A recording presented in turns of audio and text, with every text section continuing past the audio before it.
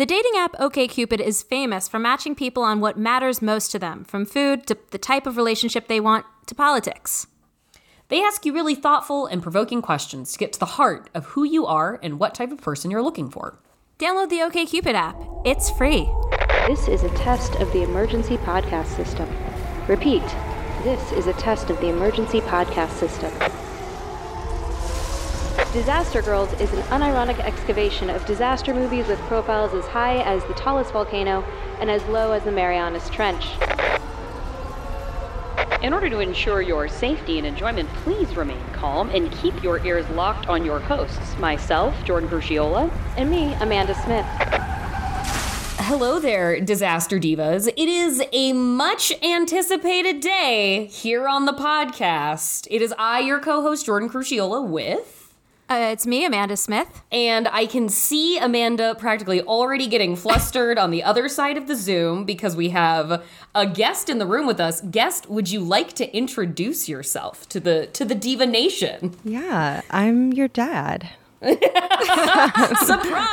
Surprise, it's me. It's your weird internet dad uncle giving you advice lovingly with just a slight hint of a mustache these days. But yeah, my name is Allie Ward, and I am host of the podcast Ologies, in which I talk about a different ology, and I claim to be your dad. But people seem to go along with it, so fine. No, people love to have internet moms and dads, in addition to like the standard internet boyfriend and such. So like you really are tapping into a fundamental need, I think, of the internet community to be able to call someone like dad. Yeah, and as we've learned from disaster movies, if nothing else, the world needs more good dads to counteract all of the toxic masculinity. So we've got good dad, Allie Ward. Yes, I'm happy to be your lady dad, fixing all of the dad issues out there. Now, was that part of the mission statement when you set out to be America's father, or did that just like come along the way where you realized that was commensurate with the kind of role you were doing on Ologies? I mean, Jordan, it just felt right. You know, I was like, Fair. I'm definitely not, I don't feel like anyone's mom. I don't feel like anyone's aunt. I definitely feel like someone's weird uncle setting fire to something behind the house. Or like someone who tells you just, make sure you check the oil before you go on a road trip. I just mean well. I just love you, kiddos. You're deep frying the turkey in the backyard. 1,000,000%. Well, I think you should remind everybody. I mean, because presumably people listen to every episode, but should they have forgotten what you're here to discuss? What are we here to discuss today, Allie? Oh, we are here to discuss malitology on a grand disaster scale. We are talking about the 1978 film The Swarm, starring Michael Caine. Irwin Allen just can't make a movie under 2.5 hours. Can't do it. No. Cannot. Why show up? If it's not going to be, if you're not going to have to pee twice during it, why make it? Why bother? Why? How else can he fit in all of the human interest, like the sort of just ancillary human interest that doesn't actually matter if you don't make it 2.5 hours? Yep. I didn't realize what I did to us, by the way. When I picked this, I had no idea until it was time to sit down and watch it. And I was like, wait, how much longer? Like, could not believe how many minutes I committed us to. You might have started asking yourself that before they were done walking through the facility at the very beginning of the movie in their slow journey through the ICBM site where the initial swarm attack had occurred. I don't know if it was the same for you guys. On my Amazon, it was a full minute of silent black until anything started happening. Yep. And I was like, that's what we needed to add to 2 hours and 35 minutes of The Swarm, was a minute of just black in the runtime at the very outset of this, just to really reset our minds before we get into The Swarm. I mean, here's the deal. I like my disaster movies. I like them real time, and I like turtlenecks. And this did both. Now, check. What brought you to this choice? Man, I love bees, and I thought, I don't. You and Michael Caine. I love bees. Me and Michael Caine. Me and Dr. I forget what his actual name was in the film. I feel like it was Dr. Caine, and that cannot be correct. Dr. Krim. It honestly, I don't think we've ever used every character's name in any movie. 90% of the time, it is Dr. Michael Caine. Yeah, or Dr. Lady Scientist, which we also have one of those in this movie. Yes, yeah. Dr. A Lady in a Lab Coat, question mark? Yeah. I love her. Long name. I think it's Polish, but it's a beautiful name. No, I thought I was looking up disaster movies because y'all asked me to be on the podcast. I said honored. I began sweating immediately at the thought of what to pick. I almost picked San Andreas because it was the first time I ever took a gummy weed, rolled up into that movie. And I thought, this is a good idea. And then as soon as we bought the tickets, I was like, what have I committed myself to? I don't even know what's going to happen to my brain on a gummy weed. And it was the best comedy I've ever seen in my life. I absolutely. I mean, if you haven't, I highly recommend if for anybody listening and to you as well, if you haven't listened to our San Andreas episode, we have a tremendous guest in Mika McKinnon, who is She's a geophysicist and a science communicator. And she's science fantastic. Communicator and consultant at times for Disaster Fair. The depth of science that we get into for the San Andreas episode is pretty special. But also, I can imagine watching it with The Rock while being very stoned, and you have the thing where he's weaving in and out in a helicopter, and it's a lot to take in. It's a lot to take in. I think there was a moment where there was a romantic embrace, and I cut the silence in the movie theater with a cackle that I've never experienced before or after. I mean, wow. I walked out of there just horny for life. I was like, what happened to me? I ate so much popcorn, not all of which was mine. After that movie, actually, my friend Catherine and I made us start getting our individual popcorn tubs. She refused to share with me. But I made the same mistake watching The Lobster, and I learned, don't do that to yourself. Wow. But I know, not a good movie. But The Lobster was not billed as, just a tangent. The Lobster, you did not go into that expecting it to be that movie. It was not billed that way in any way. Because I went into it not high, but as someone who's very much loves a fluffy rom-com. You thought it was going to be a fluffy rom-com? I thought it was going to be, no, I didn't think it was going to be a fluffy rom-com. I was going to say, I thought it was gonna be I don't know what fucking trailer you watched, but I didn't think it was going to be fluffy, but I thought it was going to be sort of an indie rom-com. And instead I was like, okay, that's on you. We're that's real on you. No, no, we can discuss this. We can argue about this later, but no, this is not on me. This is how it was marketed. It's 100% on you. There's nothing not troubling about the trailers for The Lobster. Jason, is fist bumping right now. That's because you and Jason agree on things just to make me feel bad. I have to say, though, I love lobsters and I love bugs. So I am, if it's got an animal in the title, I usually am like, let's fire this thing up. You know what I mean? Sure. So was that the deciding factor then for The Swarm? Was that it's a swarm? Yeah, okay. I checked out what you guys had already covered, and then I looked at a list of disaster movies, and I was like, how about a vintage, a nice, delicious vintage bug movie with undertones of colonialism and misogyny. Just a quick summary for anybody listening. This movie, as we have noted, is 2.5 hours. It could have been 30 minutes. And it is about a merging swarms of African killer bees that have been dormantly amassing their forces for an indeterminate period of time. And when the movie begins, they have started branching out and they start taking over the landscape in Texas. Yep. And it is Dr. Michael Caine and is that Henry Fonda? It is Henry Fonda. Dr. Henry Fonda, a classic 70s disaster movie staple, Henry Fonda. Yeah, you've got Henry Fonda. The cast is impeccable in that sense of it's Irwin Allen just shaking out all of the lost toys. You've got Patty Duke is in it. Yep. Olivia de Havilland's in it for no good reason. Jesus, yeah. What's his name? Slim Pickens is in it. Slim Pickens is in it. A cameo. Is in it. It's like he just showed up on set one day and they're like, yeah, we can write you a part. Out of curiosity, did either of you guys watch this on the TCM broadcast, or did you both do an Amazon? I did an Amazon. I did an Amazon. Was there additional content?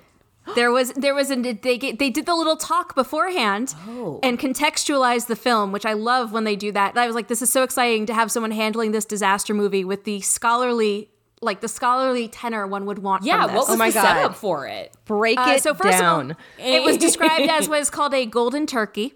Okay. A film that flopped. Yes. But the most important thing is that they used millions of real bees. I mean, that's what I was like. Okay, these are real bees. These are real bees. I love I love the parts in the movie when it's just like you see a hose you can't see, but is definitely there, spraying bees. Like the speed the bees are exiting from wherever they're entering the frame, they are definitely being propelled by air, shooting them out of something. Mm-hmm. So here's the part that's really horrifying, though. About 800,000 of those bees, the stingers were removed so that they could be safely on screen with the actors. No. How? I have so many questions about who removed 800,000 bees. Yeah, of almost 1 million bees? Oh. This budget was $21 million back in 1978. Which, like, I feel like that was... 18 million of that was bee stinger removal. Yeah, pretty much.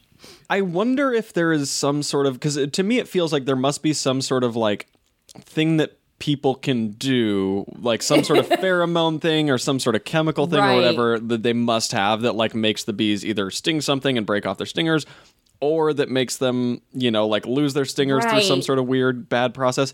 All I want to know is like, of all those bees that they removed the stingers from, how many died? Like how like, responsible is this movie for like, you know, a deterioration in the bee population? Especially when its message is don't wantonly kill the good bees. I know. I know. I want it like unequivocally, besides the giant bee hallucinations, my favorite parts of this movie are when, yes, they're like intense exchanges, but when Michael Caine's doctor scientist character starts escalating very loudly and rapidly at the general that he's talking to, and like suddenly Michael Caine is the only one yelling, and he's yelling about bees. And it happens at 2 key points where you're like, they're obviously not getting along. And then he's suddenly just like, I'm going to tell you what the... And it's like, what the fuck? Michael Caine's just screaming at this guy. Nobody else is in this scene. Michael Caine is yelling. The general isn't even yelling. And he's just like sternly putting down the law about what we will and will not do to our friends. As he says, the bees have always been our friends. The bees. I noticed that as well, and I was like, no, don't fight. I got so tense. I mean, the funny thing is he was up against like the military-industrial complex. Yes. But then at the very end, it's like, thanks so much to the military-industrial complex for helping us make this movie. Yeah, there's a closing like title card at the end that's like, we would like to thank the United States Department of Defense and like the US Army for making this movie possible. I was like, excuse me, what now? Like, what the fuck? Here's what we got. Okay, so we got a lot of bees. We got flamethrowers. We've got septenagarian, like love triangles. We've got a pregnant diner waitress. Yeah, we've got Slim Pickens in a cameo clutching the corpse of his son and weeping into a body bag. We've got stingers. There's some bee scientists wearing helmets, like motorcycle helmets. One thing that they did not have were grad students. I was like, why is Michael Caine throwing these poison pellets out of the side of a helicopter? Wouldn't they just make a grad student go do that, or like get all that venom? I feel like he's doing too many jobs. It was my issue. Yeah, a real point of like, you know, reality index, like a meta reality indexing about this is the sort of like 70s disaster landscape, very, very much Irwin Allen. Like this movie contains all of the extra exposition and character development to get you to care about old people who are going to die. It contains as much of that as any 1970s disaster movie. Friends, an entire town is introduced in this movie only to see them all die. All of them. Only to see we meet a whole town. A train full of people die in this film, pretty much off camera. It is like you're like you said, the septuagenarian love triangle. There's like the school principal lady who is a hot commodity in this town. The mayor likes her. The cowboy looking guy likes her. She's dealing with dual marriage proposals. And they're sweet on her. She wants to protect the kids at the school. It's gone bad enough for Marysville, Texas. Well, they're going to evacuate everyone. But then you're like, and if you've watched any of these movies from the 70s, you're like, you know what? There's no way these people can escape. The only reason these people are in this tube of death is because they need to die. Because we know every time we learned a new thing about the town, every time we learned a new nice thing about someone or saw an act of human kindness, I was more and more sure all of them were going to die. Every single one of them. Let's roll them down the hill. And here's what happens. They put them all in a train. They're like, bees are coming. Everyone get on this train. We promise things are going to be chill after this. Everyone's like, all right, I brought one suitcase. I'm trusting you. And then there's a bee in the cabin of the conductor one of my favorite parts is when the conductor realizes there's a bee in the cabin. Maybe it's attracted to its apple, his apple he's eating, so he spits the apple all over himself. But anyway, they derail and it just tumbles down the hill. And just in case your tiny baby human brain was like, but you could survive.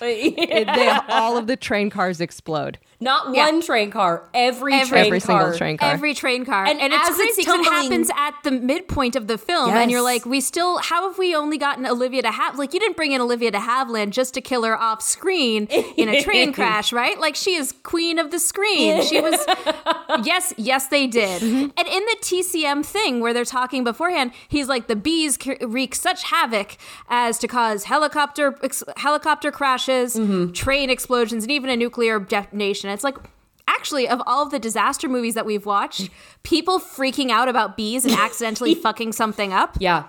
That's probably more likely that they would, like, I fully believed in terms of why this train crashed. Yeah. No questions in my mind. Yeah. The conductor's panicking in the engine room and freaking out and flipping switches and locking it into going too fast. All of this was bees causing human error.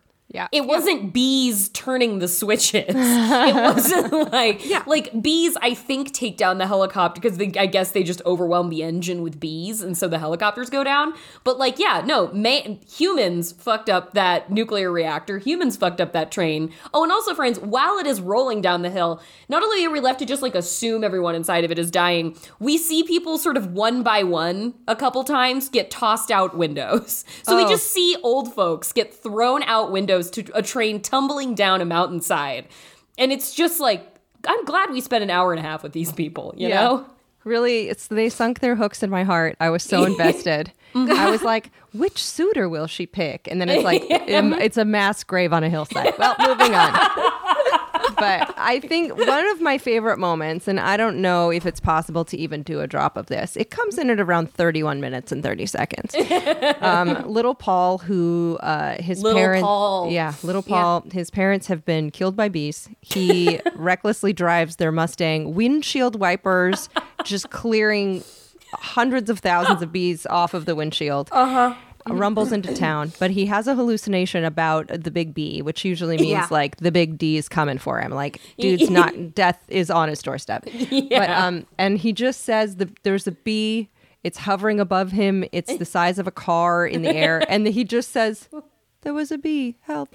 And it's like the tiniest voice, but I was like, that was one of the more realistic lines. There was a bee, help.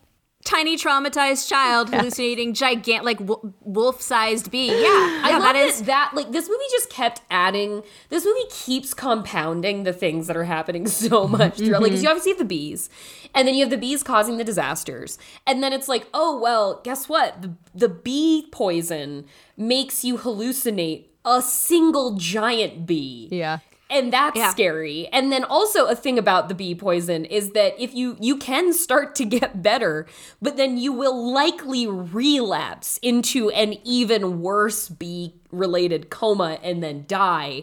And it just, every time, it is with 13 minutes left that they realize how to defeat the bees after 2 hours and 20 minutes of just, you're like, fuck, they're really never gonna do it. Like, this just if I kind of would have preferred the ending where it would have felt really kind of real, actually, if they were like, what are we supposed to do about bees? There's too many. They're too diffuse. There's too many. They're indestructible. They've adapted around any of the poisons we've tried. I was like, oh fuck, I hope this ends with like bee apocalypse. Yeah. That's kind of rad. But it unfortunately does not. In the last 13 minutes, they decide that they're not going to do that. Did you guys have any favorite moments in the film, or anything that got your goat? Was there anything that got your goat the most? Maybe we should start with that. When were you the most infuriated? I do want to say that the bee venom making them specifically hallucinate giant bees led me into like an abstract, like staring into space evolutionary question about like, how does that happen? How does a bunch of bees evolve to specifically create a venom that then is engineered to make humans specifically hallucinate themselves? Yeah. Like that's an insane, that would be like if you got bitten by a rattlesnake and all of a sudden you hallucinated only rattlesnakes. That doesn't happen. That's not how that works. But That's I was how just refined like, it was. They were so, the level of scheming, and I loved how, I did actually enjoy how much everyone seemed to be like, well, the bees are really smart. And I'm like, did the bees genetically engineer themselves? Well, and then you have the general who kind of keeps contradicting himself, who at first is like, bees aren't that smart. Yeah. And then when like Michael Caine's laying out an attack plan, he's like, he lays out this even more elaborate plan. And he's like, what are you imparting human intelligence to the bees? He's like, I never underestimate my enemy. It's like, yes, you fucking do. Yes, you did. You started this movie being like, bees are dumb. And now you're like, never underestimate bees. It's like, fuck you, acting like you've been here the whole time, General. My goat was... Oh, no, continue, Your goat please. was got. I understand.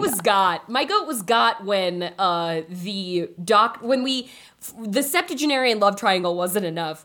When the doctor is delivering the baby of the one pregnant woman. Mine was gonna be. That was what mine was gonna be.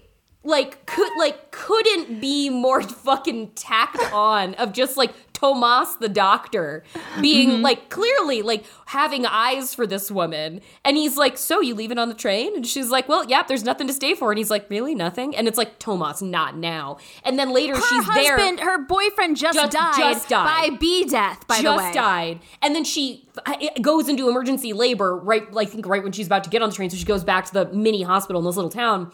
And she's like under anesthesia. She tells him like, oh, I guess it's, true what they say about like, pregnant women falling in love with their doctors. It's like, is that what people say? Does anyone ever said that before? Yeah, what literally old ever. adage is that based on? Like, and you just watched me you just watched me shit on the operating table. No, there's no love here. And she's pumped full, presumably, of some sort of, like, anesthesia. She's high, and she's, like, talking about, oh, I love my doctor. And he looks at her, he's like, I hope you feel that way later. And it's like, now, Tomas? Right now? Right. What the fuck is going on? We had so much subplot in Marysville already. And then I do have to say another moment that I was pretty incredulous about was, like, Dr. Lady Scientist and Dr. Michael Caine start bonding with one another. And, like, they go... There's like this moment where the town is like, it's empty. It's bad scene. Like kids have died. The bees have attacked. I think everybody's been evacuated, therefore killed at this point. And then it shows them, they're like, essentially, I think are like on a date in the town that night. She's in a pretty green dress. He's in like a blazer. And they walk up to the local cafe and look inside like dejected that no one's there to like serve them. And it was like, who the fuck did you think was at work right now? Who? Nothing in this town is open. And you straight up walked to the cafe thinking there would be anything there for you. You were inside when a man threw himself through the window, covered in bees, and you had to hide in the fridge. Who the shit was going to be there later? Listen, Jordan, can a horny entomologist get a tuna melt before he finger bangs his colleague? Can he do it? Can he do it? Not in Marysville. No. Not in Marysville, This was Texas. Fine. They have I love also that they're having a flower festival, and it's like you see it and you're like, oh Jesus, like of course. But I don't know if any of you noticed. They walk by. They both look like they smell good. So yeah, they're definitely on a date. But they walk past the town's little theater, and what was playing? A Towering Inferno. No. Yes, on the marquee. Smart. Just a little. Absolutely. That's the only film allowed to play in that town. Yeah. Now, wait, Henry Fonda was also in Towering Inferno, right? No, you're thinking of City on City Fire. on Fire. I also had that. I also had that Fire. moment. City on Fire. Because I also had that brief moment where I was like, wait, was he? No, he was not. We were really missing Leslie Nielsen in this movie. We were would have been so super good. missing Leslie Nielsen in this movie. Leslie Nielsen as the town mayor would have been significantly better. Yeah. Refusing So to good. evacuate the town or something. Yeah. Did you? Okay, so I spent Chauvinist a lot of the Leslie first. Nielsen of the 1970s. I spent a lot of the beginning of this movie because the military guys are extremely suspect of Dr. Scientist Michael Yeah. Caine. To the point where, like, one of them is just assigned to shadow him Yeah. to make sure he's not getting up to no good Put and to shenanigans. together a dossier. Start building that dossier on him.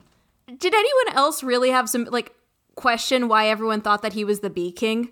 Because they really seemed to think that he controlled the bees. And I know that they believed a lot. Like, they never were like, oh, we think he's a Russian spy. They were just like, he seems in with the bees. That was to me a real moment where I was like, what? Why are we so disbelieving about the bee? Like, why? And also when they play the audio recording and they're listening, they're like, what's that sound? It sounds like buzzing.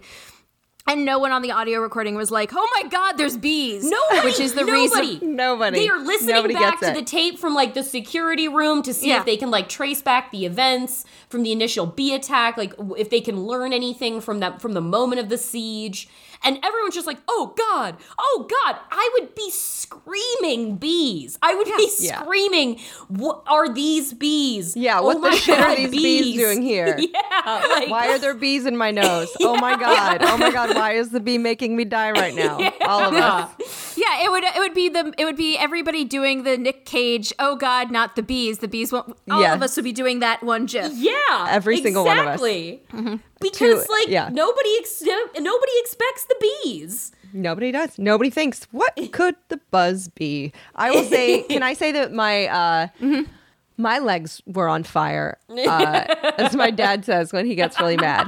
Really fried my legs. We always thought that fried my legs was like a term that a lot of people used, and it turns out I think it's just my dad. But That's fried a my first legs. for me. That's a first for me ever hearing that. Well, this fried my legs is and there is at one point someone says, your American honeybee has a weak mouth. And I was like, okay, number one, hold the fucking phone. Because these are Apis mellifera, a subspecies, and they are not native to America. They are the European honeybee. So don't tell a Brit that are American bees because they have only been here for 150 years, first off. And also, do they have weak mouths? Because last I heard, they were building whole nests and colonies. When was the last time you built your house with your mouth? You know what I mean? You go build a house with your mouth and you vomit up your lunch and feed the babies like the bees do. And also, these are all lady bees. So what are they? You know what I mean? Give them a little bit of credit. But I was actually really surprised that there wasn't at least one misogynist dig at like, well, what do you expect?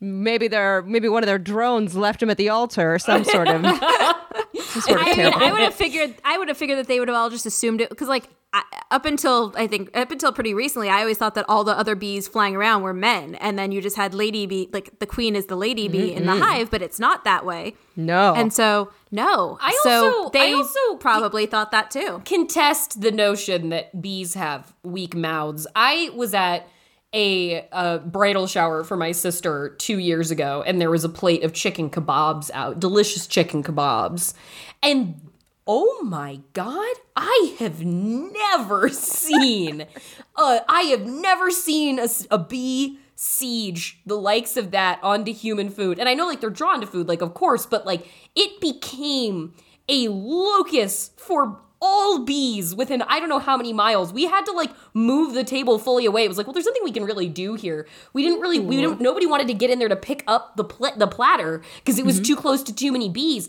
By the time we got to the chicken kebabs at the end of the party, they had eaten a substantial fucking amount of the chicken on those kebabs, and they have tiny bee mouths. Yep. And the amount of bites taken that you literal physical, I've never seen bee bites on food. The amount you could see was shocking. I was like, I didn't know bees were capable of that. So weak mouths for their size? I think not. I think not. Wait, That's were they a wasps? relative statement. Are you sure they weren't wasps? No, they were bees. Really? They were definitely. I've never seen anything like it. They weren't yellow jackets.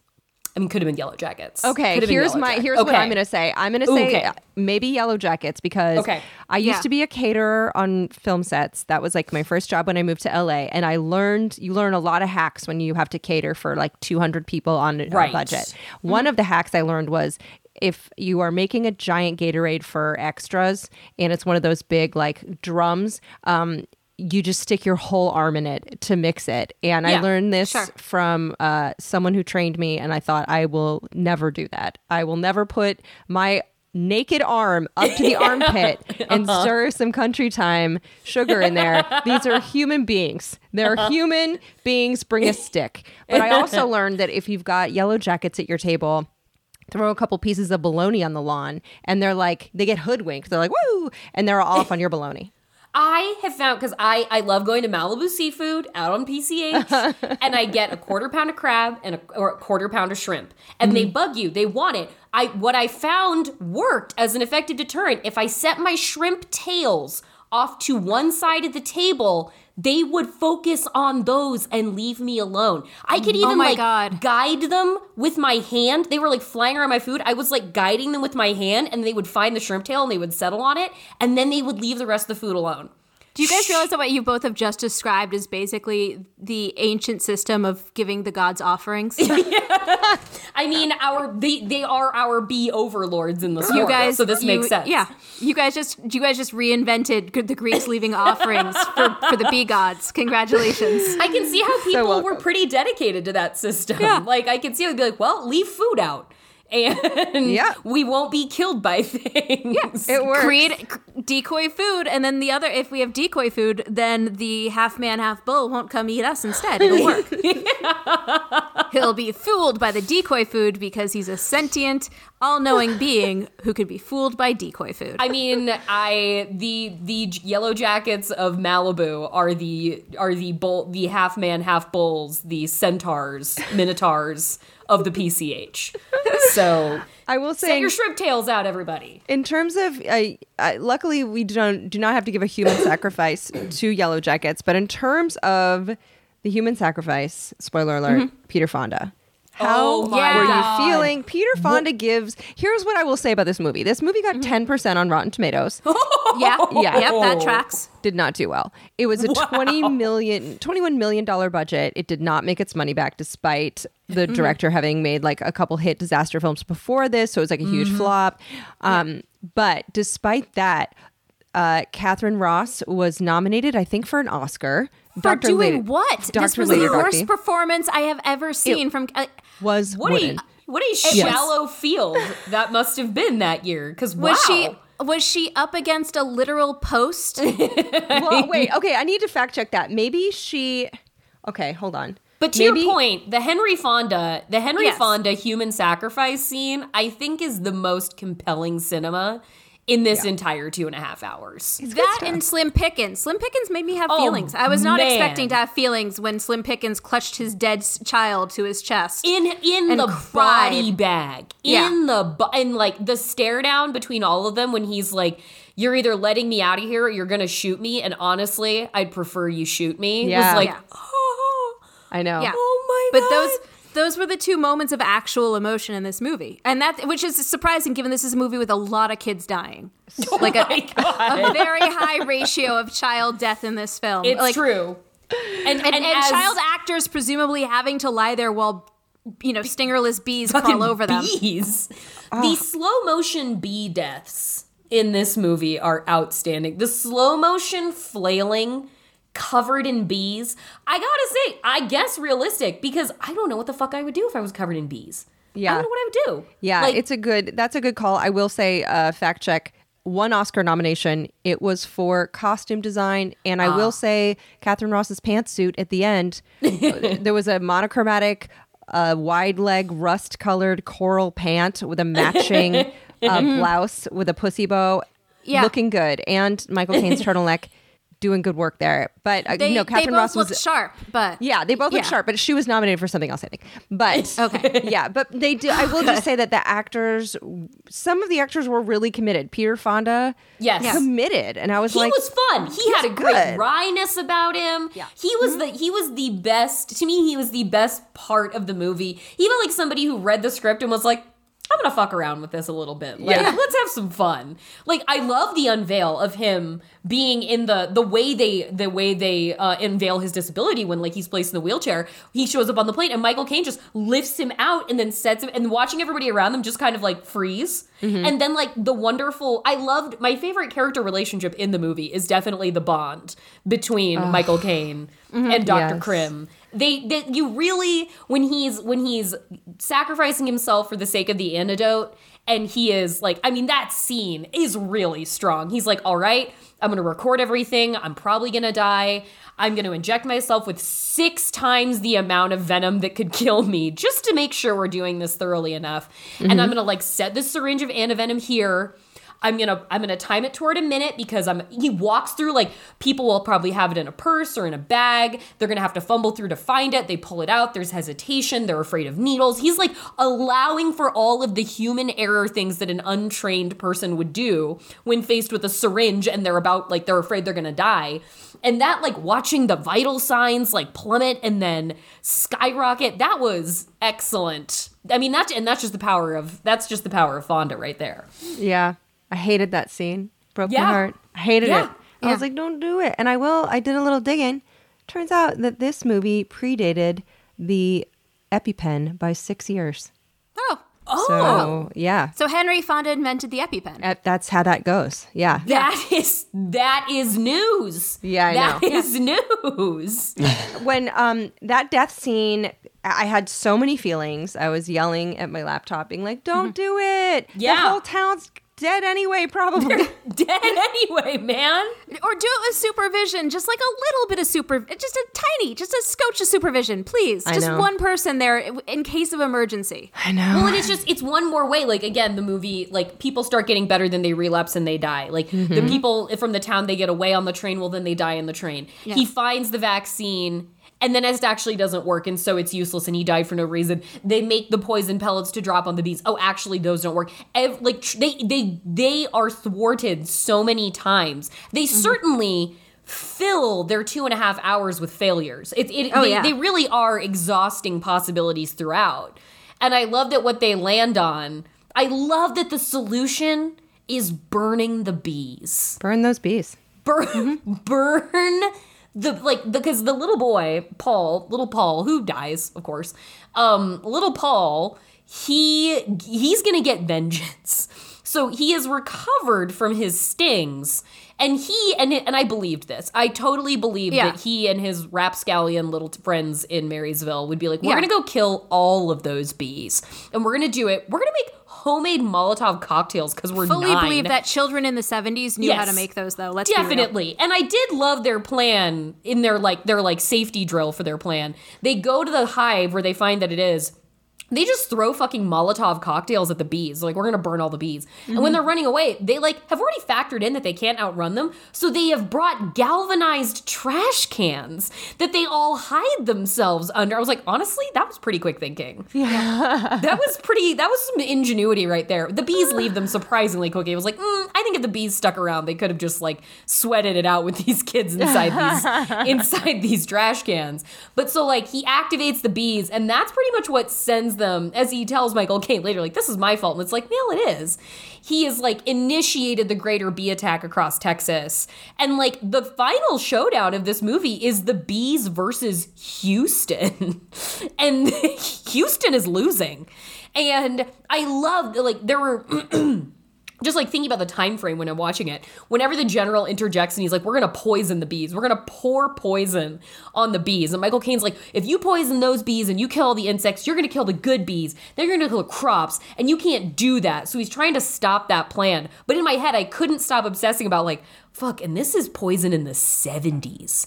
This is gonna like irradiate the earth that it touches.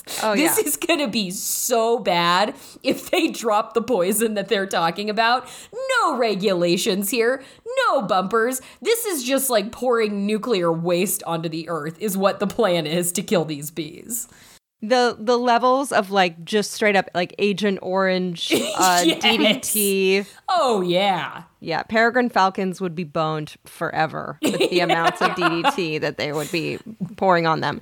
The amount of, I mean, it would be like an exclusion zone post-nuclear reactor situation. Like, no children or animals allowed in this area for generations after, because the risk of birth defect would be so high from the terrifying, like, military-grade raid that they would be dousing the landscape with, that he basically wants to cover Houston in at a certain point. I thought it was interesting, though, that there was, like, a Texas power grid sort of foreshadowing.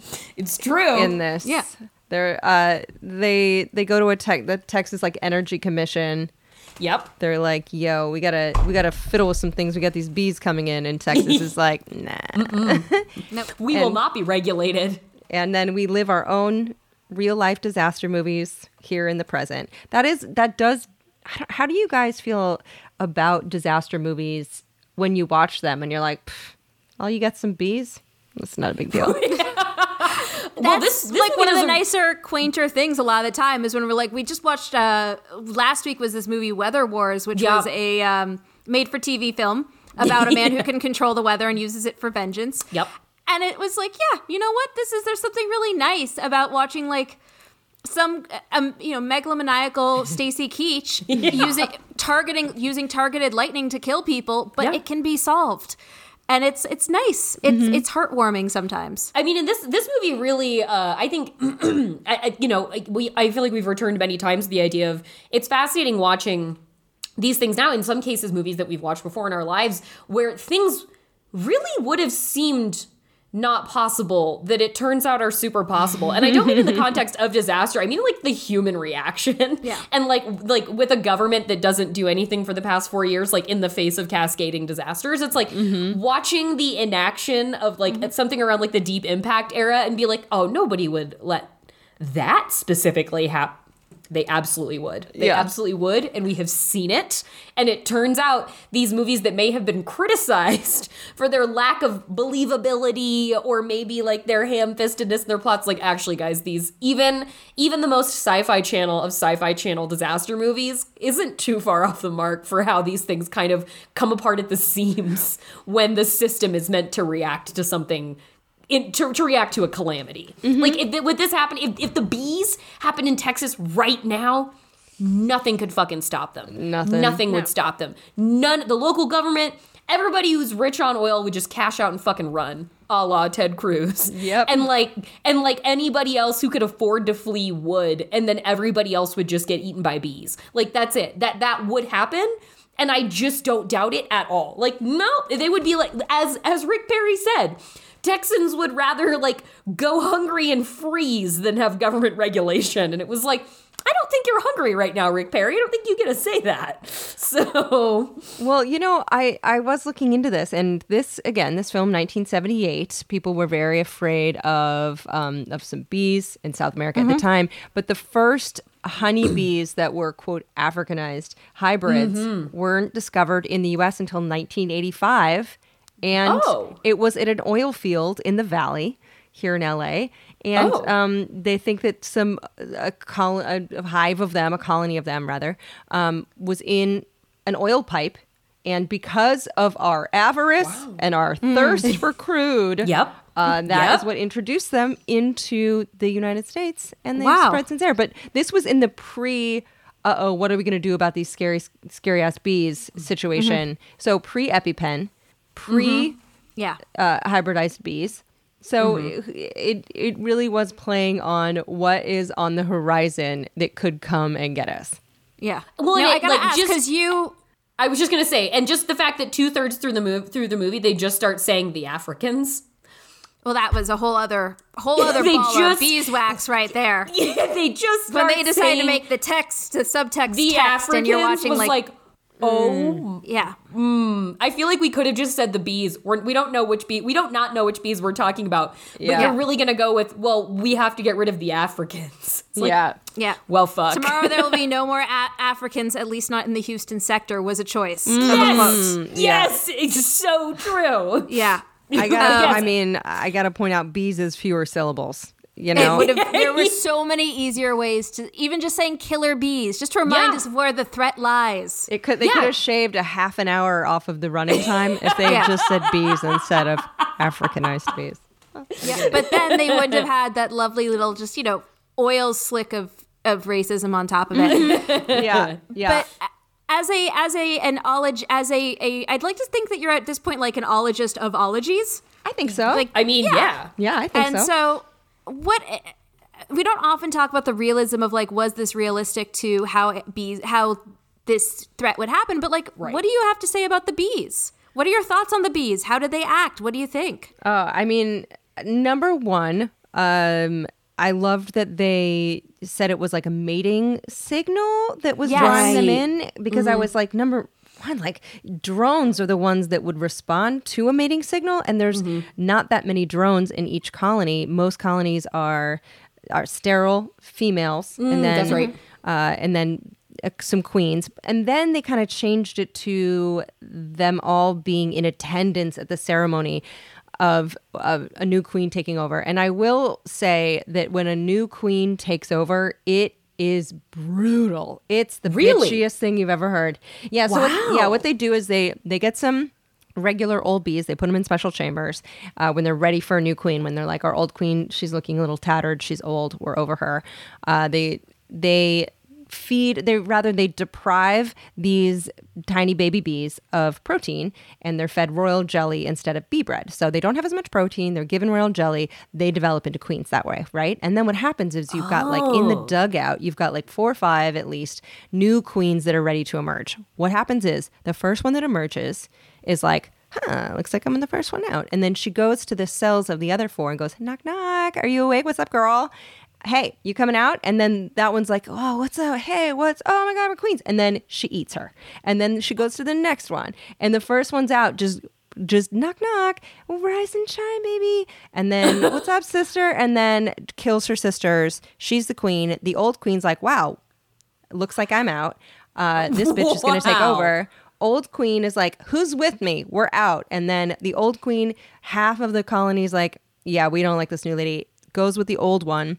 Really? Then that's when they actually swarm. So when there's a swarm of bees, it's usually when they have had a colony in spring, typically, I believe, branch off into 2. They swarm. They usually will gather on a branch or a big ball of bees with the queen in the middle, while scout bees are like, I found a good place for us. There's this dead tree. It looks dope as hell. It's like near some cool cafes and stuff. They go and have it to a lot of stuff. So much stuff, like, love it. They're putting in like an American Apparel soon, so property values going up, whatever. That is not even a relevant joke because they are out of business, but it is an Echo Park joke only. But either way, so that's how the it typically swarm happens. is the bees. A swarm is likely bees branching off from one hive and going to start a new hive. Yeah, or so like maintain the old hive with the old queen. Yeah, and so the idea that they would hear, or rather feel, these like vibratory thrumming that would tell them that a new queen is about to emerge, that wouldn't happen in a swarm. That would be happening in the actual colony. It's a colony when it's in nature. It's a hive when it is in a box that we've put together for them. But so would not happen this way. Definitely would not be motivated by horniness.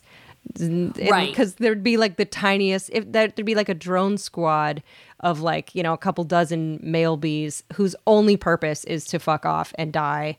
They have sex in the air. They have a nuptial flight where they just like 10 of them go up to the queen in flight. They're like, you want to do it? You want to do it? Their whole genitals explode off of their body when they come, and then they die. And she's like, later days, dude. Yeah. Yeah. Wow. That's your daddy. That's the daddy.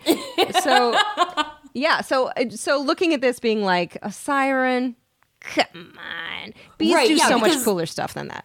The ultimate solution that they find is Michael Caine hacks that they've been following this signal that they might consider to be like a mating call. Yeah. And so he's like, but what if we drew them then with that signal to a different location and like all the other pesticides haven't worked, like, and then we can just set them on fire. So they take them to they lure them to the Gulf of Mexico with a bunch of military ships that they have blasting like the mating frequency. And they say like, they announce over the radio, like, all right, cover the Gulf of Mexico in oil. Like, yeah. They just spray the Gulf in oil to draw the bees in, and then they ignite the surface of the Gulf and swallow up the bees in flame. But that only comes after, at the Houston HQ that they have set up, where Dr. Lady Scientist is entering another bee venom hallucination. She is having a panic attack, during which she opens a door in this building and there's a giant bee on the other side who I guess couldn't get in until she opened the door. That Bees happens. don't have thumbs. I believe that. Right. Well, and like vampires must be invited, I suppose. And so they just have like their interim solution when they just can't figure out what the fuck to do is they're just like, you just see like a dozen guys out on the street just flame throwing wildly into the air as there is like clearly a hose off screen pumping bees into the frame. They're definitely just setting bees on fire at that point. And then the bees invade the building where the headquarters are. And so everybody gives their lives in pursuit of Dr. Michael Caine and Dr. Lady Scientist getting out of the building to set the final plan in motion. But we get a couple more great slow motion falling covered in bee deaths, one of which a guy is covered in bees, and because he is even in remote proximity to a window, I was like, oh, he's definitely going out that window. And absolutely, he's going out that window covered in bees. You know what he was, Jordan? He was bee fenestrated.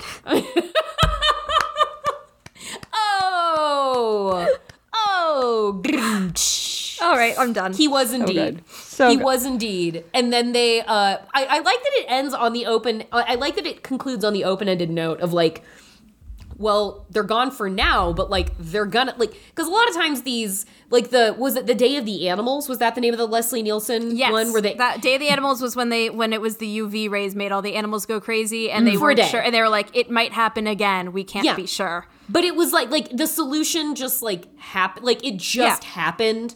And it was like, oh, never mind how bad we are about climate change and the ozone layer. Like this will just go away after 24 hours if it happens again. This one, at least, like the threat did feel still ominous of like, fuck, well, they did kill all those bees, but there's no way they got all the bees. And they had to do a lot to get the bees in the end. It wasn't just like we panicked until the sun came up the next day and then all the bees fell out of the sky and the ground was covered in billions of bees. I mean, Just I billions of I will bees. say I only had one criticism of this whole movie, and I just wish that there were more flamethrowers. Agreed. Fair. Agreed. Not that many. There were maybe 2 dozen flamethrowers, and I feel like there was definitely room for more. A thing I enjoyed that how 70s often they flamethrowered inside of the building. Loved Once it. the bees were inside the building and they're like, well, problem solved. We'll just flamethrower while we're in here with the bees. And people are still trying to do their jobs inside of the control room while a man is walking through with a flamethrower going and people are just screaming on fire. I loved the absolute chaos of that. Like just the chaos energy was really pure to me. One of the best things about 70s disaster movies is it was a while ago and rules were softer. Yeah. So the amount of real fire you get in 1970s disaster, you have your stars very much in proximity to fire. You have people exposed to open and persistently burning flames in disaster movies of the 1970s in a way that I just really miss. We really don't see like the stuntman covered in like the jelly running, flailing covered in fire as much as we used to, and that's a shame. And this, like, Jordan, the amount of I sent you people- that Michael Bay video the other day. I think that should be your fill right there. I mean, that looked like none of those people looked prepared enough to be on the set of a Michael Bay movie. What the fuck were they all doing standing so close to everything that was about to explode? But just like there, regardless of even a bad 70s disaster movie, you still feel a palpable feeling of danger for the people making it that you just can't replace with CGI. Yeah, I think most of it in those days, pyrotechnics were mostly just squirt guns full of Kingsford lighter fluid, like the, you know what I mean? Like, I think it was just one guy who probably didn't have a lot to live for, who was like, I'm just going to squirt this big old bottle of lighter fluid. If I go, I go. You know? I do highly recommend City on Fire. The whole last act of that movie is just people running through a corridor of flames. There is so much fucking fire in that movie. It is unbelievable that they got that done. That even in the 70s, they were like, yeah, this is okay. They went to Canada because they went to Canada for that. We talked about that. They went to Canada to burn like over 1 million barrels of oil. It was some insane number of oil that they had to burn in order to create entire city blocks that were just on fire for long periods of time. And then periods of time. Putting shooting stunt days. doubles into 30 seconds of running while on fire. It was Unjustly killing Shelley Winters yet again. It's really City on Fire is a good argument for OSHA. Yes. But guys, does that bring us to kind of the end of our reality index? We've tackled how bees actually mate. We've talked about the trauma of watching Henry Fonda die on screen. Are we there? I think it does, because really, there's about 30 minutes of substance in this movie. And I think we've definitely covered that, like, 30 minutes of substance. I do want to note one more sort of forecasting that this movie please did. do. And I don't know if you caught it or not in oh my God, this mirrors our own hell world. But how essentially Twitter was just on big TVs in the lab. Did you notice that? Like, yes. They just had these big, huge tube TVs that would just have a scrolling feed of like, looks like all these goddamn bees are maybe 3 days away from Houston. And so they would just constantly be checking the screen that would update them with horrible news. And I was that's whole city dead. Yeah. 6,000 gone. When the nuclear power plant went off, there were 36,000, and they listed like to the exact number dead. It was a true. You're right. That was the doom scroll. Yeah, and I was like, What's if the only doom like scroll? one of those big ass knobs could like RT or fave it, you know? Just, punch that like button for the amount of days, it takes till the bees get to Houston. Yeah, subscribe.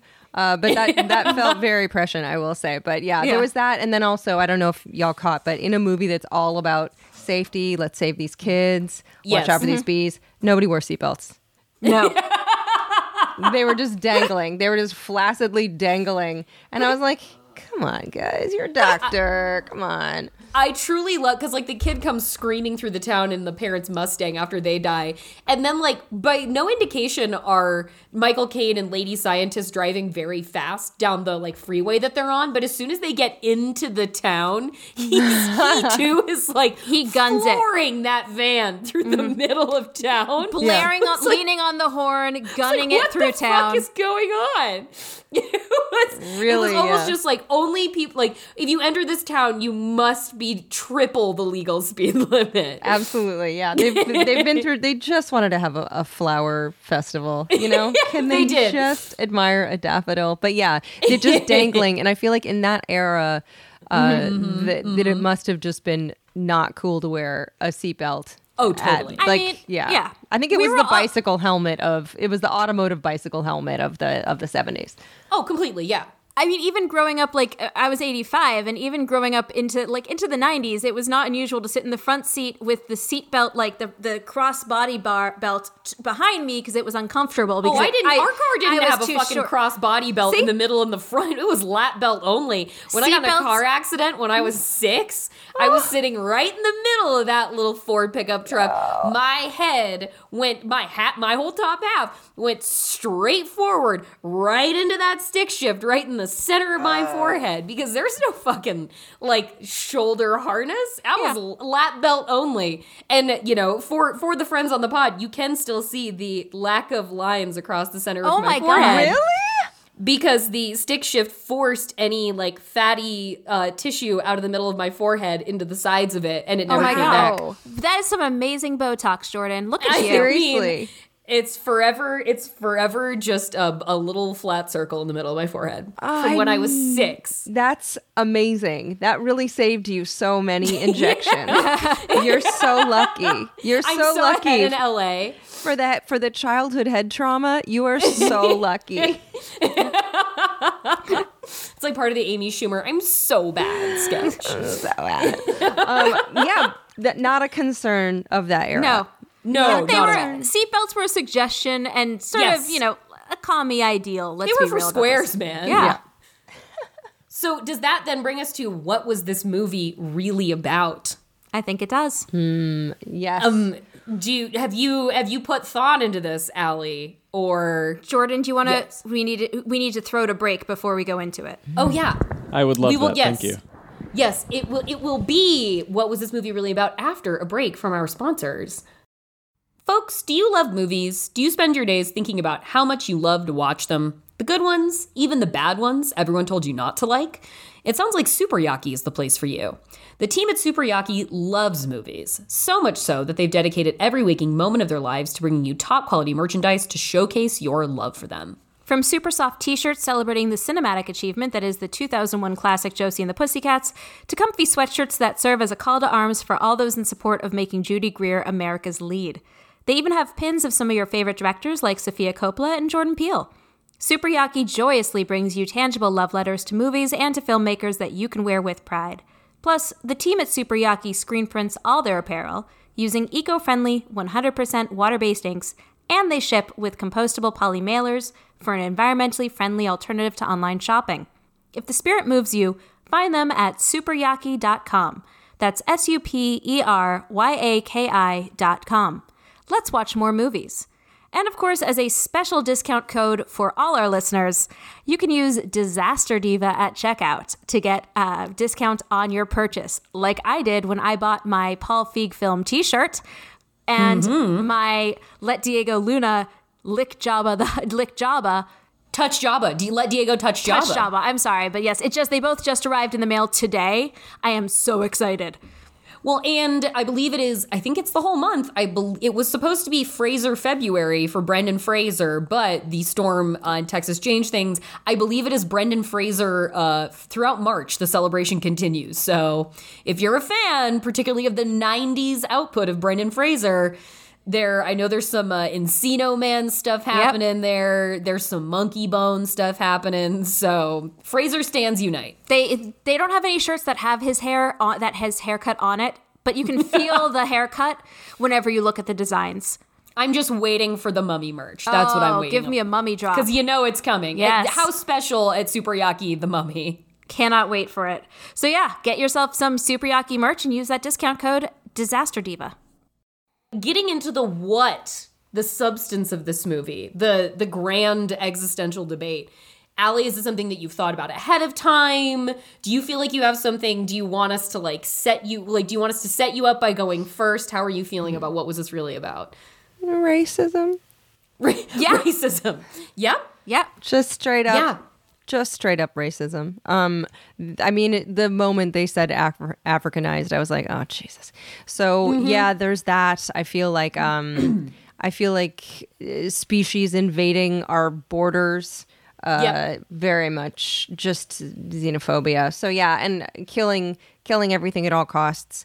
So racism in the military-industrial complex. Yeah. Ta-da. I think those absolutely. I think that's right there on its face. Yeah. That's right there on offer for us. Yeah. I am gonna go with the sort of this movie is about like a perfect demonstration of all the ways in which we've fucked ourselves into a corner with climate change. Where you watch, we were making things in the set, there were climate movements before now. And the Day of the Animals, the question of the ozone. We have been making movies for so fucking long about how we are destroying shit with our own choices and our own craven ambition. And we have just been circle jerking that conversation at a high level, determinative, executive branches of decision makers and people in government for so long. It's just it's a real monument to the inertia of the US government when it comes to doing anything that involves looking more than like 30 seconds into the future. Because, like, it's not like these projections for how us fucking with the natural order haven't been around for a very long time. We're just like, I don't even know if it's not 5 minutes to midnight. We're like at 30 seconds to midnight currently, or we are squarely at the strike of it. And like, we're now moving past midnight. Just a real annoying reminder of like, wow, we've been having this same fight and having these same like finger wagging, like learn your lesson things waving in front of us for so long, and we still haven't done a goddamn thing. Like, honestly, it still feels like it takes a rogue scientist, like so many of these disaster movies have, to fix anything adequately, because the systems themselves are not going to react, no matter how much a few, smart people say Green New Deal. It's going to take like one genius man for everybody to start listening to, who can secure them profits in a reasonable distance from the time we have to make changes to how we do things to actually fix anything, because we might as well still just be pouring Agent Orange on the problem. Set it Amanda. on fire. Yeah, light it on fire. You know what? Flamethrowers. That's the answer. Yep. Amanda, what do you think? I think that this movie is about how we are willing to destroy everything over learning how to coexist with anything we might consider a threat, even if we're wrong about if it's a threat. Literally anything. Like, we will burn the entire city to the ground before deciding before figuring out if the bees are maybe just being drawn to a one sound that we can stop. Because again, this whole problem starts because of an alarm that they're running at this one like ICBM location. So it's solvable. And instead of like, no. But what if we take flamethrowers to literally every single building? Yes. In order to keep that, what if we pour flamethrow oil all over the Gulf of Mexico? Yeah. And then light the Gulf of Mexico on fire? That will solve our problem versus being like, well, what if we just figure out what's going on and if they're actually a threat? Likewise, let's drive the Africans out of Houston and light the Gulf of Mexico on fire. Exactly. So likewise, that's what this movie literally does. The American very white instinct to just, because this is a white people thing, to just fully destroy everything. Take our ball and go the fuck home, instead of being willing to just do the bare minimum to learn how to coexist and like find out if maybe there's a possible way that this is a good thing. Nope.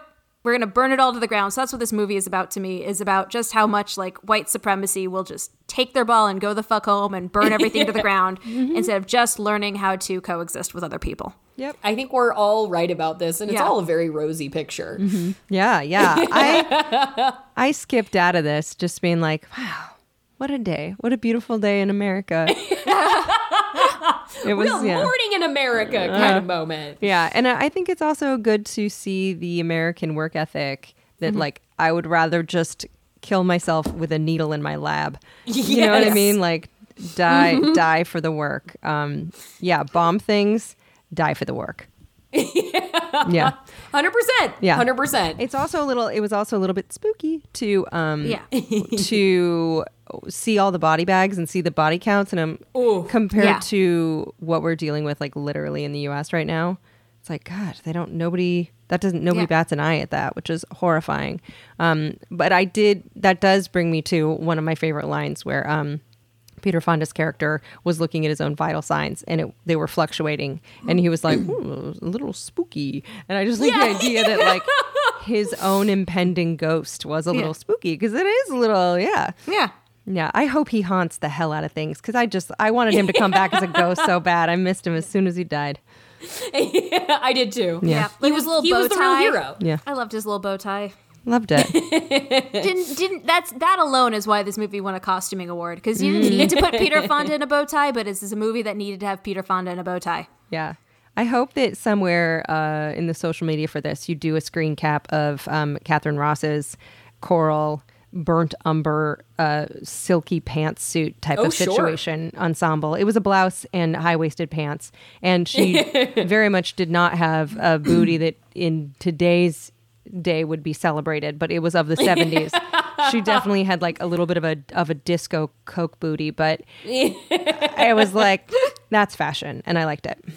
Yeah, well, there was also a moment where like two scientists arrive via helicopter and they meet up with Michael Caine, then they all walk inside to the lab together, and I was like, Jesus, there was a lot of beige in the 70s. So much fucking brown. Just everyone's either in a uniform that's blue or they're wearing brown.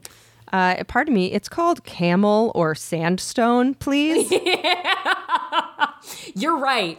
Particularly Michael Bay was in camels. Michael Caine was in camels. A lot of camel.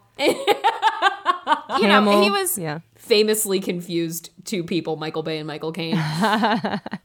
That's a disaster movie we could all cash checks to. And I will say that Michael Caine's impetus for doing this film was he called it a paycheck movie, and he used the money to buy his mom a house. He was like, I was in for him. Oh, I love that. Like I was in a dumb B movie nobody saw. It was like a B movie. It was definitely a B movie in every way. Yeah. Somebody responded to me about it on Twitter, and they were like, this movie was really bad, and it like did poorly. It did so badly when it was released that it kind of like crept away and everyone forgot about it. And then in all caps, they were like, but they shouldn't, because it's still really bad. This person wanted to make sure, like, you know what, guys, when we're talking about bad movies, let's fucking talk about The Swarm. Don't let that movie get away with it. Yeah, so don't here let we it are. fall through the cracks. Yeah, don't flamethrower it into oblivion. Let's talk about it. But yeah, it was. As someone who does like bugs and science and entomology, they mentioned immunology, they mentioned entomology, they mentioned archaeology. A lot of ologies in this. I was thrilled for that. And the moment where they're starting to do venom experiments and they're like, let's see what these bees got. I was like, this is my shit. This is extremely my really shit. Cool. I'm watching some lab work with some live bees, and that's where the movie hit the sweet spot. Yeah, no, I liked watching them actively science. That was really fun. I love watching people scoop up handfuls of bees. And just so many bees in this movie. So many handfuls of bees. Yeah. Watching this movie, all I could think of was how I think there was a comic. I don't remember who it was. Who was like, dogs and horses don't know that they're actors in movies. And I also was thinking, I was like, these bees have no idea. There's a million bees in this film who have no idea they're in a movie. They think that they're just in life. And they're like so excited because they're big Michael Caine fans. They have no idea what's happening to them. Now, does that bring us then to the dream casting portion? Yeah. Do you have picks, Amanda? Yeah, I'm making this a 2000s made-for-TV movie. Oh, okay. Yeah. Who's coming in? Casper Van Dien. Oh, good. Always a winner. He's gonna Always fight. a winner. He's fought bugs before. We've seen it. He's tried. He's true. That's right. We know he can do it. We know he can wield a flamethrower if he needs to. The only good bug is a dead bug. So we got him. But so this is going to be the ironic turn, is that he's now going to be an entomologist. Okay, I like it. Yeah, so we've got him as the Michael Caine character, Ming-Na, Ming-Na Wen as our lady scientist. Okay. I like their potential chemistry together. I like their chemistry together. I want her to be a little more combative, a little less won over. As opposed to Catherine Ross, who was just like so grateful to see him from the very get-go. I want some chemistry there, and I want some tension. And the Henry Fonda character will be Victor Garber, because we've seen from Icequake. He's so good at that. He's so good at being the best part of a made-for-TV disaster movie. He would also wear a bow tie. And as we've seen from Icequake, he will do these films. So like that was true. Because I was trying to think of like who could I cast in this that would have that kind of like gravitas, and there aren't a lot of those options in the movies we've watched. It's true. But Victor Garber will do it. He'll give him a bow tie, give him a Santa mug, and he's happy. He'll do that. He'll make that paycheck. Yeah. How about you, Allie? Oh man, I can't imagine. And leaving it intact is an option. You're totally free to just leave it as is. There are too many options. I'm going to leave it as is, and it's mostly because of the pantsuit. I think, and the Oscar nomination worthy costuming. I can't picture anyone wearing all of that creamy cappuccino palette the way that they did. So yeah, I'm gonna leave it intact. I'm gonna let it stay in its flamey grave. I'm gonna recast for the era. I'm going to have the sought after septuagenarian principal. I'm gonna have it be Shelley Winters. I'm gonna have it be Shelley Winters. Perfect. And she's gonna live. The only people from Marysville who are gonna live are Shelley Winters and the two men pursuing her. So she can live out her life and not be killed in another disaster movie. I'm gonna keep Michael Caine where he is, and I'm gonna keep Fonda because he was just so good. But I'm gonna make the general, I'm gonna make him Walter Matthau. Ooh. Oh, okay. With that like asshole fail-safe energy of his. I'm gonna make him just like that stern, doubting, real bastard. And I want to see him and Michael Caine toe to toe in that context. And yeah, I think those are gonna be my main changes. Those are good Love ones. it. Those Never are good gonna ones. argue with Walter Matthau being thrown into something. I'm right there. No. Never. Fail, and just he's like one of my favorite all-time baddies in Failsafe. And because he's not even the government guy, he's the fucking like consulting scientist who thinks he's king shit. The beginning of like the toxic nerd assholes. But yeah, that's that. I'm leaving it mostly together. But Michael Caine bursting into fits of yelling about bees is too good for me to let go. Can I suggest maybe one different casting? I would. Yeah. Instead of the pregnant Patty Duke, I believe. Oh yeah. What if we gave it a little edge? What if that were Shelley Duvall? Oh, yeah. You know what I mean? would love to see that. I would love to see that, and just like, but with like the character built out, so she gets more time to be awesome Shelley Duvall. Yeah, just like pregnant. She's got a lot of hormones going on. She's dilated to 10 centimeters, and her doctor wants to put it in her before the baby can even get out. And she's just like, I got to catch this train, but I'm widowed. You know, just like I want to see her sneaking a cigarette behind the diner while she knows she's pregnant, because what is life? And she's got to deal with these goddamn bees. So I think, and now that I'm like thinking of Snakes on a Plane, I'm like, how great would it be if the general were Samuel L. Jackson? Can you imagine? Like if he took his Snakes on a Plane energy into let's bomb these bees, I can see that. I mean, if you made a modern day like bees on a plane, basically, does SLJ become the Michael Caine though? Is he the general, or is he the hero who knows, or is he an entomologist? No, I think Samuel L. Jackson? I think that the entomologists don't know how to get rid of the bees, and he becomes, and he's the only one who knows how to stop the bees. Yeah. So the military becomes the heroes on that one. Yeah. Just saying. Well, we would like to thank the Department of Defense for their participation in this. Thanks for all the war crafts. For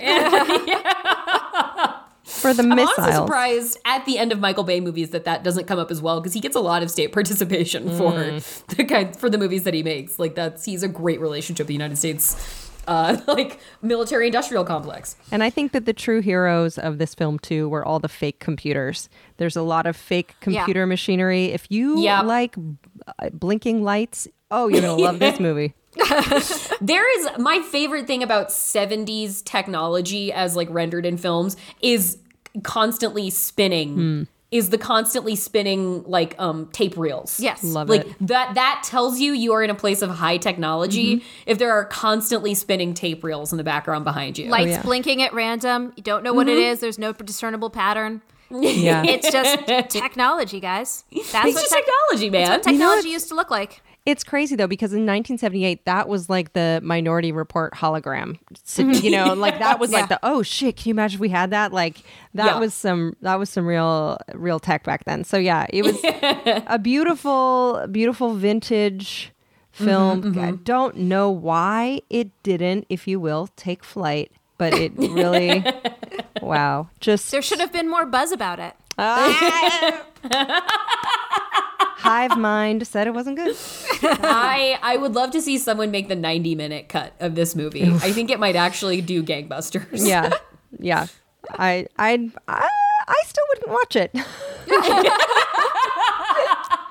Okay, so then that being said, how many Towering Infernos out of 5 are you giving this movie? Oh my god! I mean, you can give them partial. You can give it partial Infernos. If you want to do a 2.5 Inferno, you can. We've done quarters. We've done only the first couple of floors of the building are on fire, sort of situations. Here's what I'm going to give it: 3.75 Infernos. Okay. Ooh. I'm giving half of those to the bees and the other half to that coral pantsuit. And a little, maybe a little bit to Peter Fonda as well. What about you guys? it's 2.5. Okay. And it's reaching past to on the credit of the bees. On the credit they are lifting this to an extra half mark.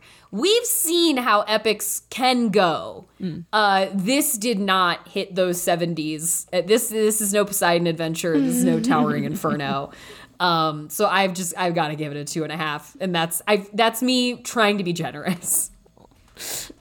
I'm gonna go 3.5 on this one. Wow, Jordan, they removed the stingers from 800,000 bees. Yeah. I mean, I cannot 5 Infernos for the crew, obviously, but like I cannot let the death of approximately 2 million bees be in vain.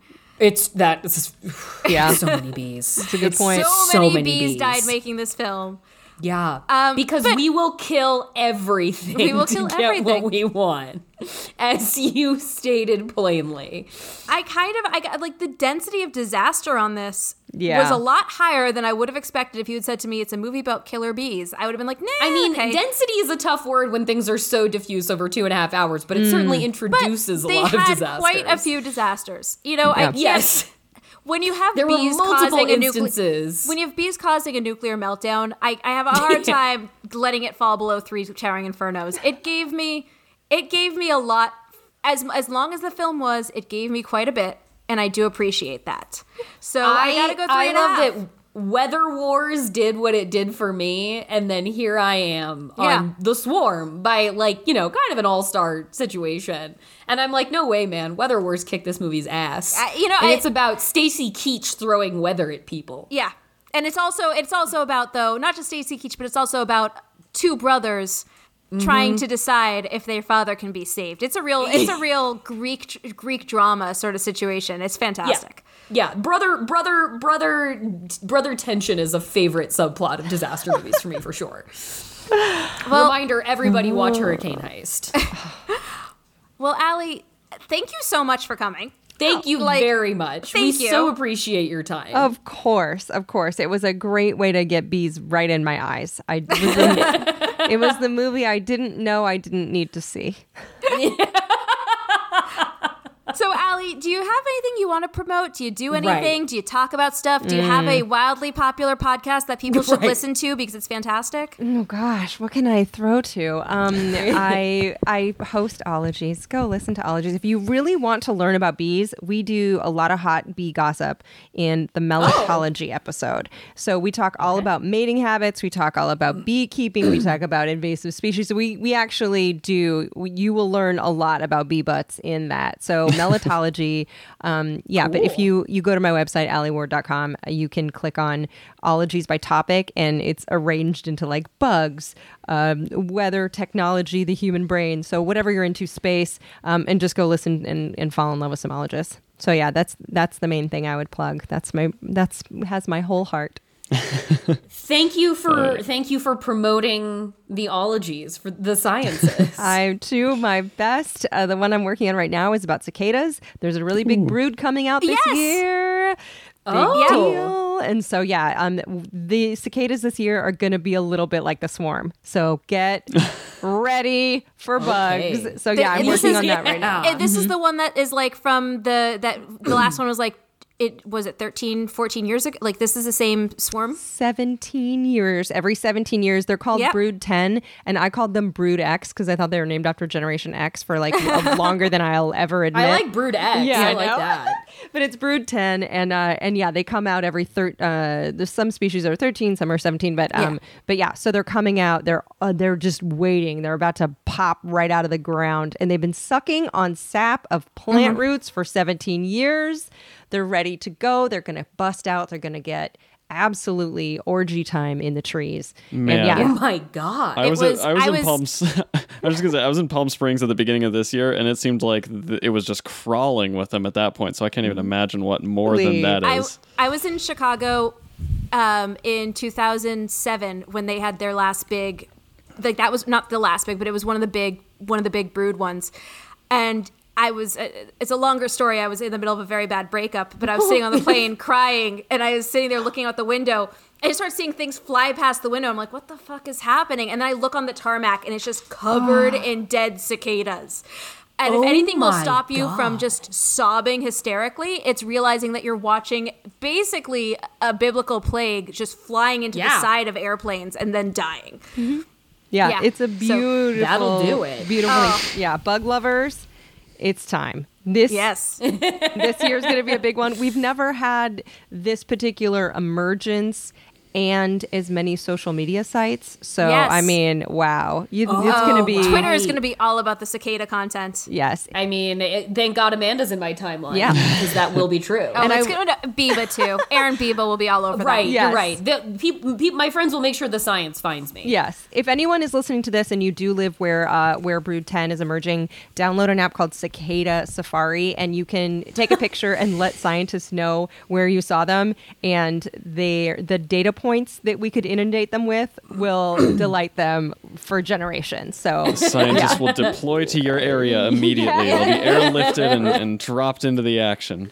Yes, so that's Cicada Safari app. And so that's what I'm working on, just nerding out at home. That's been my last 12 months. I'm happy with it. Oh, yeah. Well, thank you for taking a piece of that time to spend with us. We really do appreciate it. Of course. Keep doing the good work. Thank you. Thank you very much, and you have a great rest of your night. You too. Bye. Bye. All right, so okay, now that the swarm is behind us, pretty exciting news. We've decided to initiate a month of Kongzilla. Kongzilla March in honor of Kong versus Godzilla coming up. Godzilla versus Kong, you inverted it. Godzilla versus Kong coming up. We're dedicating the month to the Monsters universe. Yeah. And Amanda, what's first on deck for that? All right, so first on deck, we've got our first repeat guest. Really excited about this one. So we will be joined by Van Lathan of the Higher Learning podcast, among other things, The Ringer. And he will be joining us to kick it off with yet another Roland Emmerich classic, 1998's Godzilla. I'm glad we're going back to that one. It's been an age since I've seen that, so I'm glad to be revisiting. Yes, so we'll be revisiting that. How exciting! Van of the Hold My Beer, I'm Roland Emmerich. We've decided he'll be venturing back to that with us, so that'll be really fun. And Excellent. That is available for rent on most services. And so we'll be watching the Godzilla that no one wants to own as their own. Exactly. The Godzilla every Godzilla franchise has disowned. So that's exciting. Can't wait to do that. So that'll be next week. Jordan, in the meantime, where can we find you? You can find me on Twitter at JORCRU, Patreon, patreon.com/Cruciola. And then you can pop over to the Tyrion podcast and listen to me and Sam talk about some horror movies and the paparazzi culture of the new millennium. Great. And Jason, where can we find you? You can find me online at Jason Halftones on Twitter and Instagram, and that's comics and design work and whatever. I don't know. My brain's so freaking tired. You can go to thatmightbecool.com for other great podcasts. All right. And then I am Amanda R. Tubbs, and that's Tubbs with 2 B's. Doobies. And you can find me there on Twitter and doing Twitter things. And then, of course, the podcast is disaster_pod on Twitter. We're disastergirlspod@gmail.com. If you haven't already, please take a second to rate and review us. It is super helpful to us to get those ratings and reviews, and also makes us feel real good. Just real good inside. So love it. Help our egos, help our self-esteem, and rate and review us. We are such desperate people. We need attention. We need constant adoration. That's true. Jason, you're being sarcastic, but it's real for me. Hey, I mean, look, we're a year into pandemic time. I see two faces, and I think that at this point, everyone in the world is a little desperate for some affirmation. And by the way, one of those two faces is a dog, so you know. Yeah, but that's a perfect face. In fairness, it's a very perfect face and a beautiful neck. Well, we will all be very affirmed in the month of Kongzilla, so I'm looking forward to that. So excited for Kongzilla month. If we happen to have a listener who works at HBO Max, we're still willing to get sponsored by you guys if you want. Just saying. Just saying. And we'll see y'all back next week for Godzilla. Thank you. Bye. Bye.